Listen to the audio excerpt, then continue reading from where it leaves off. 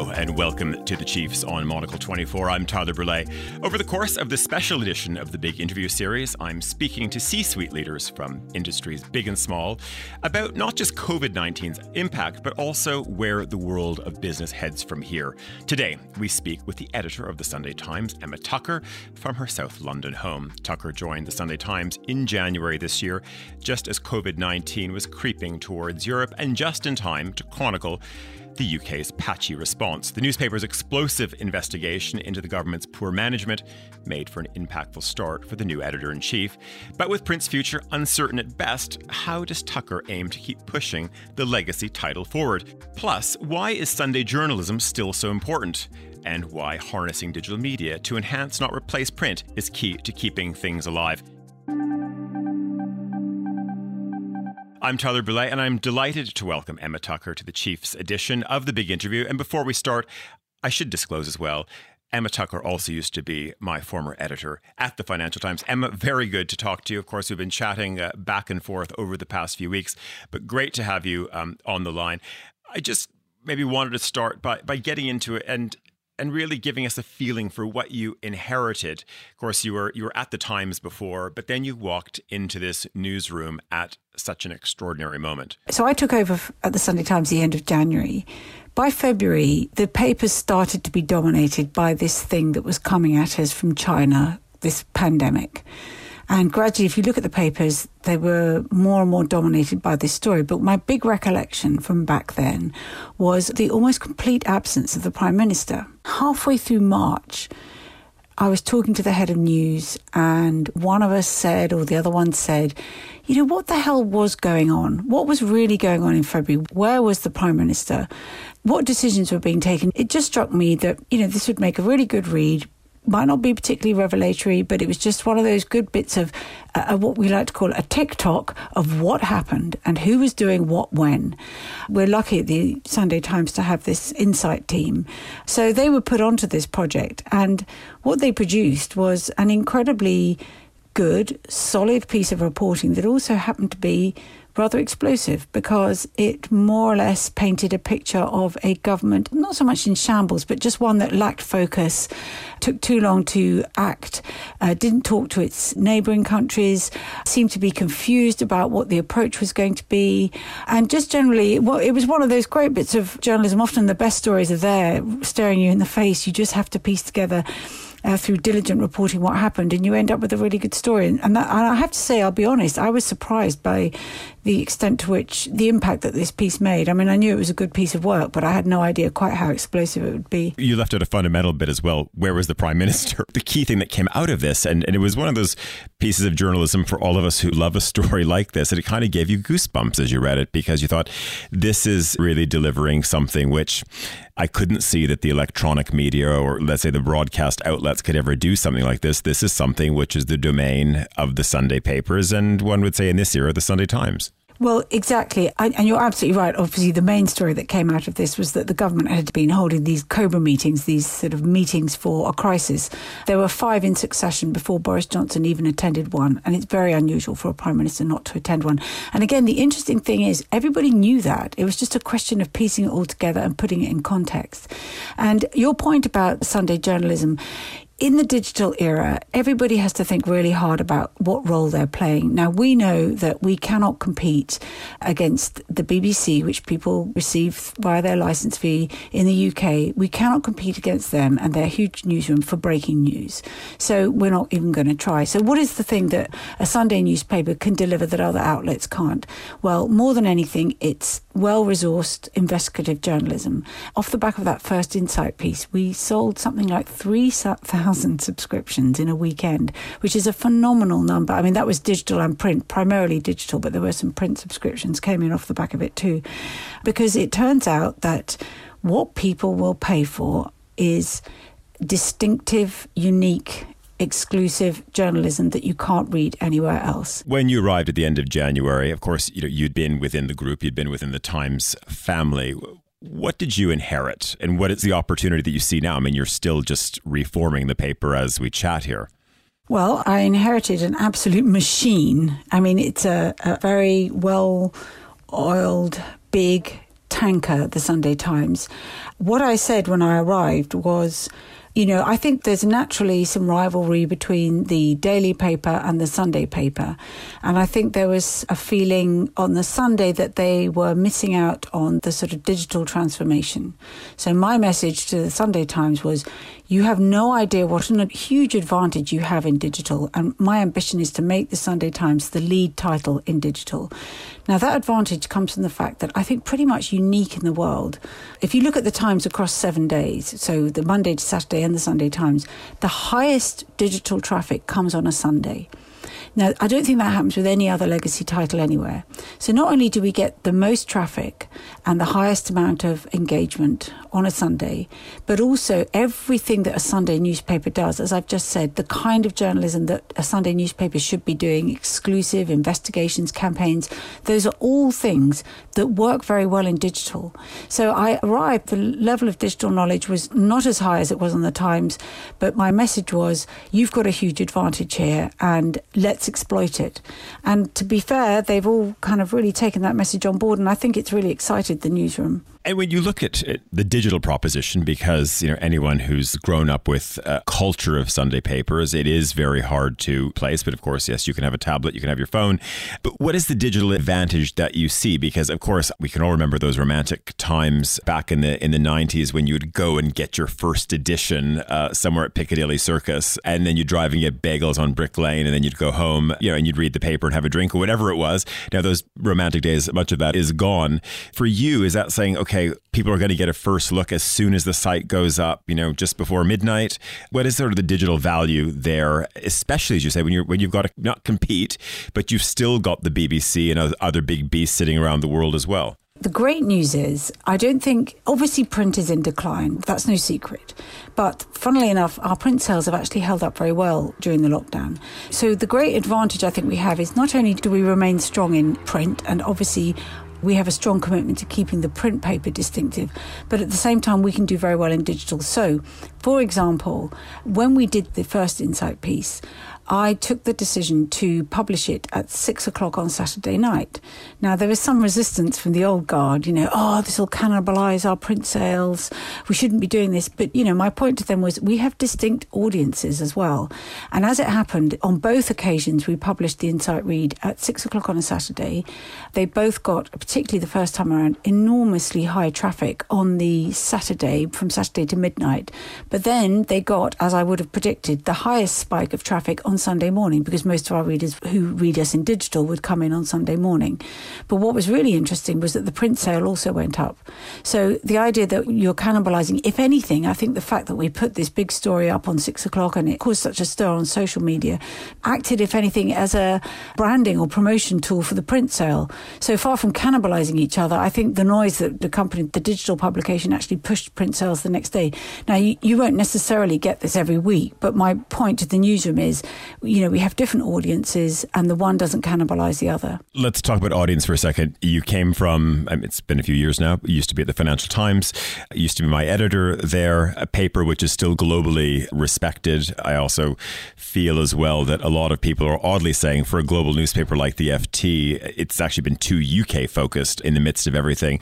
Yeah, what opportunities do you see for the Sunday Times going beyond the shores of the UK? Are there opportunities to have a bigger digital global voice and have a different level of cut through when we look at The Economist, when we look at all these other pan-regional titles that are out there? The way things are going, the future is really difficult for legacy media, but it turns out that in the digital era, the quality media titles are the ones that are making the best fist of it. And one of the things I always felt was that the Times and the Sunday Times we punched slightly below our weight.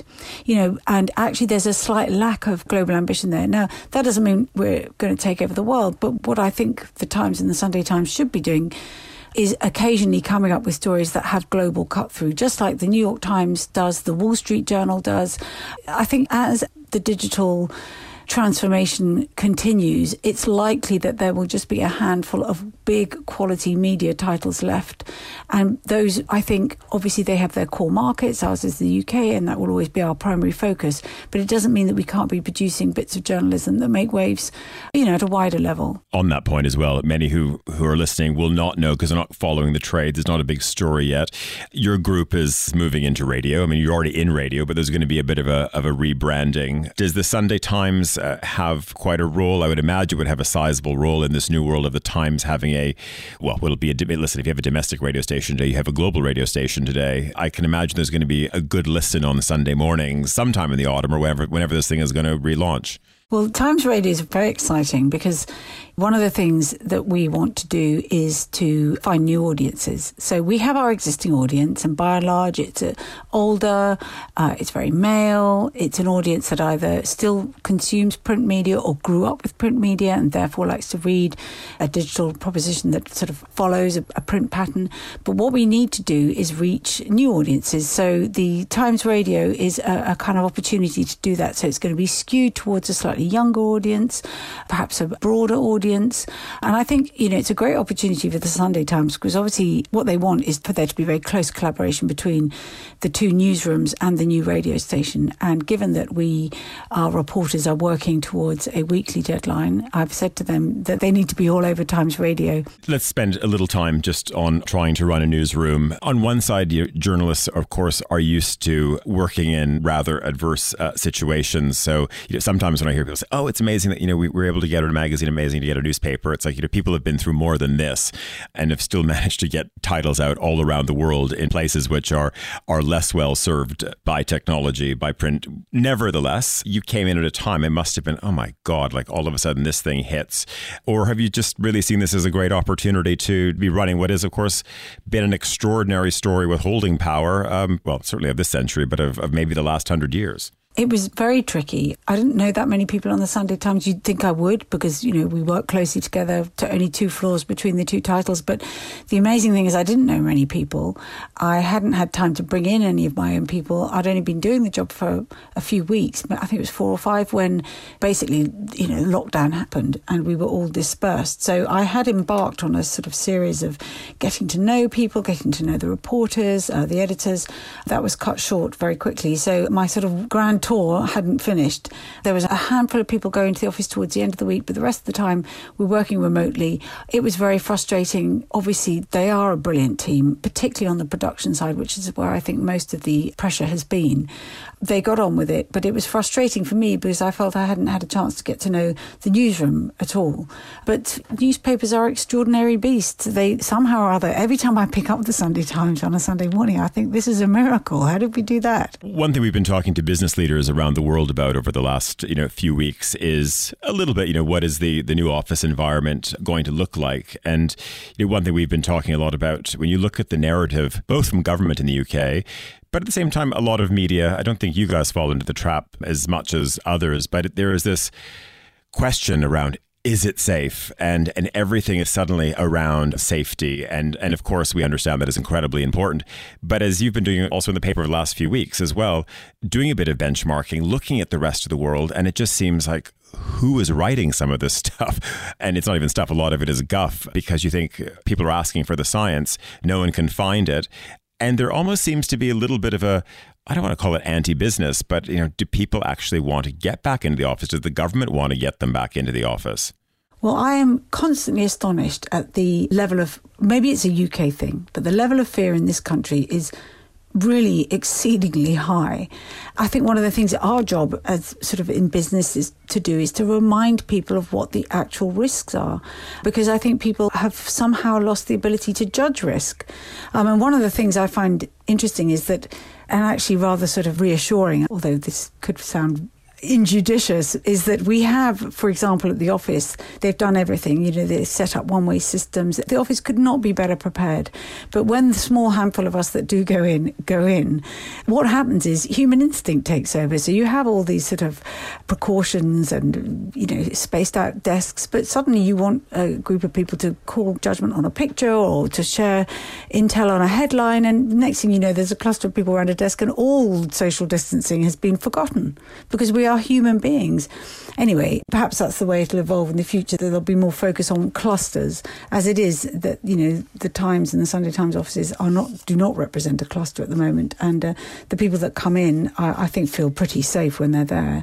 But it's interesting how reluctant a lot of people are to come back, and whether that's fear or just a sort of sudden realisation that commuting into London every day is not so great, I don't know. But a bit of me thinks we'll go back to where we were just like that overnight and everyone will forget about it. And another bit of me thinks that it could all be very different for a long time. I just don't know. And I think that is the danger, because I think it does feel right now that if you keep on looking at every story on the BBC and it's all sort of focused on safety, and I just see scaremongering when I read it, then I think it puts people, or at least many people, into a corner, and they're not going to advance. And I mean, you and I have been, also sharing emails. You also have to talk to people like adults. And I mean, that is the role of what the Sunday Times does, and good media outlets. And it seems like we've had a government, though, who's been really talking to children with placards and, black and yellow sort of warning tape. And that sinks in. I guess I'm wondering if for people who might be listening elsewhere, and there are people, most of our listeners are elsewhere, they're outside of the UK, what role does the Sunday Times play when you look at sort of the political playing field right now? We want to get back to good, trustworthy reporting. I think it's interesting, Sunday journalism, there's a culture of mischief making, because in the old days that was what sold print titles. Get your story, get it on the front page, beat the competition, and sit back and enjoy the sort of fallout. That's a very print way of approaching it. These days, I think what people will stick around for is good quality, distinctive journalism. And it's refreshing to have that at the front and foremost when you're commissioning. So what we don't want is, we want stories that are where there's plenty of context, plenty of expertise, where there's a good amount of analysis. And something else that we're really keen to do is to present people not just with problems, but with solutions. So to try to give people constructive journalism. I think there's a tendency in the news to always paint everything as a problem. Everything is bleak. There are a lot of problems out there, and we're not going to stop writing about them. But what I'd like to be able to do is, when discussing a problem or telling the story of a problem, saying, but here's somebody or someplace or something that has solved it with this interesting solution. And I think we find as well, when we do more constructive stories, people, again, they stick around and read us for longer. I think that's what we want. Coronavirus is a massive problem, but there are solutions as well. And, we're all going to have to learn to live with it. So how best do we go about doing that? Scaremongering is definitely not the answer. Listen, we've all grown up in newsrooms over the past decades, and we've seen a creep of, call it political correctness, this notion of always sort of walking on eggshells. You've got an extraordinary lineup of some amazing columnists who don't pull any punches. They tell it like it is. Does that scare you as an editor today? Because you don't know what is going to blow up some days. You think you did the best job as an editor delivering solutions, but somehow a minority was left out of a story. Somehow something was missed by the copy editors, and it becomes the biggest crisis. What is that tension like for you? Obviously sitting in, of course, the world's second biggest English language market. It's terrifying, but I think, it's like you said, you never know what it is that's going to come back and bite you. You think you've got it all covered, and then it'll be the smallest, most ridiculous thing that you've overlooked. And also, we do have some very outspoken columnists, but I think, again, one of the ways to sort of manage that is to make sure you keep that old-fashioned divide between comment and news. So news should be reporting both sides, putting everything in context. The old stuff we were all taught at journalism school. And comment, within the bounds of what's acceptable, the law, they should be free to say what they want. It sounds obvious, but I think there has been a bit of creep from one to the other. And I think it's really important to stay vigilant on that, because also you buy yourself more credibility if you can distinguish between comment and news. So at a time when this is the season to bring in the next wave of news cadets, I don't know if we're allowed to call them news cadets anymore, but it's the season of the internal, hopefully if they can get into the newsroom anyway. Do you find today that your editors have to also do a little bit of correction as well, saying, okay, look, this is what you learned in journalism school, and let's present both sides of the story, and you have to deliver a great narrative and it has to be fact-checked and all of these types of things.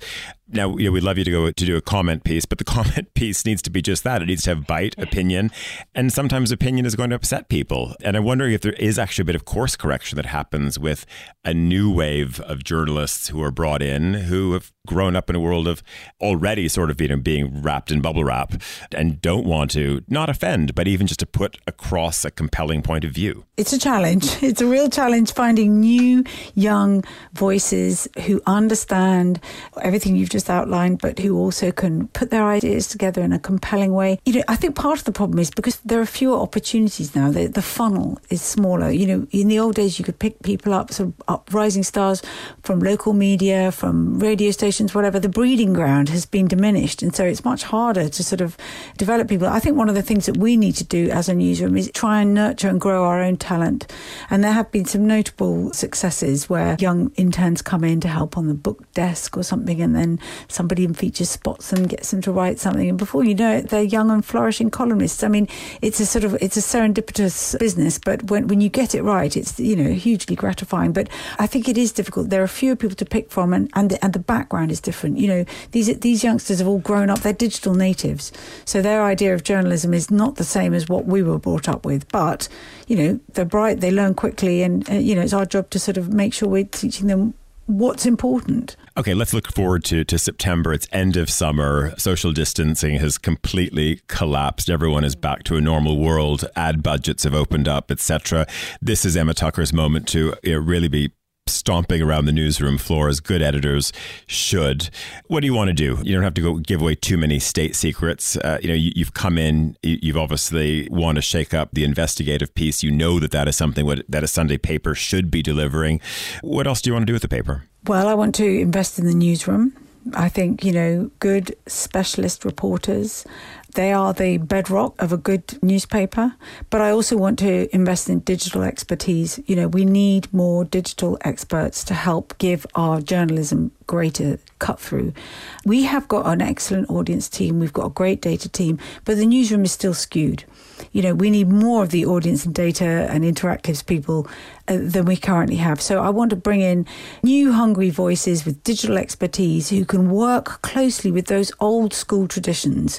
One of the things that I get more joy than anything from is seeing one of the old, dyed-in-the-wool news hacks sitting down with one of our digital people and watching them work closely together, each of them bringing something different to the table, but resulting in a kind of modern type of journalism for an era where you've got to have cut through. There's so much noise out there. People are not going to read our journalism unless it's truly distinctive.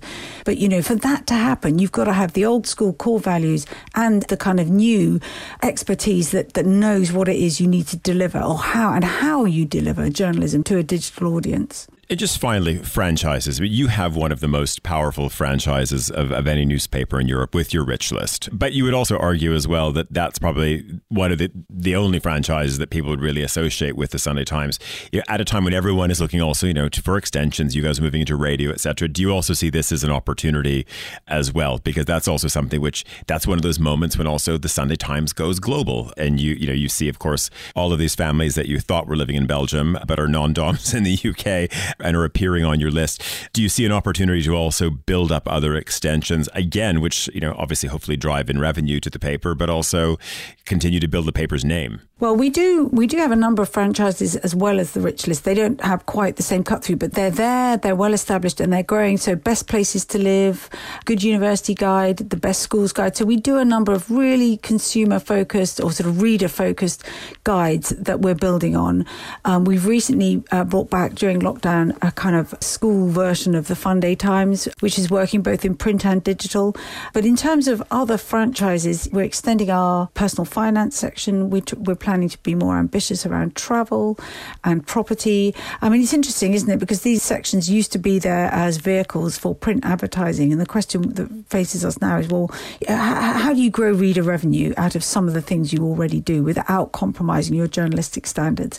Because we know that the money is not going to come from digital advertising. That will never make up the loss, what we're losing from print advertising.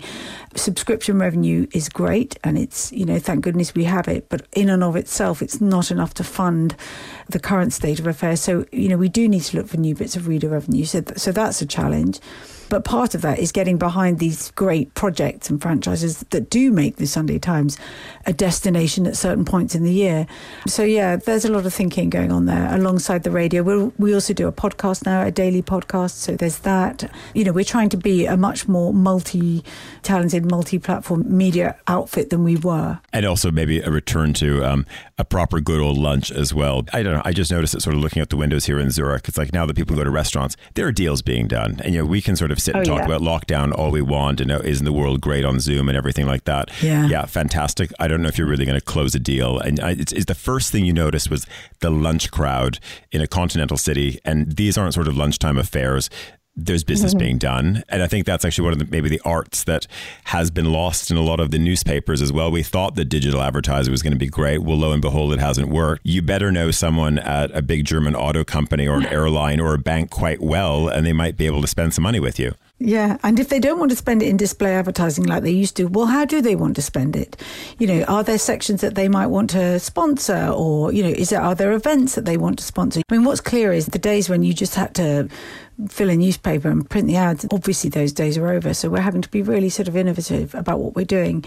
And again, I think, this crisis that we're in at the moment has really challenged some of the other media models which have been based around events or whatever, but I think the message is you've got to have lots of different sources of revenue to survive.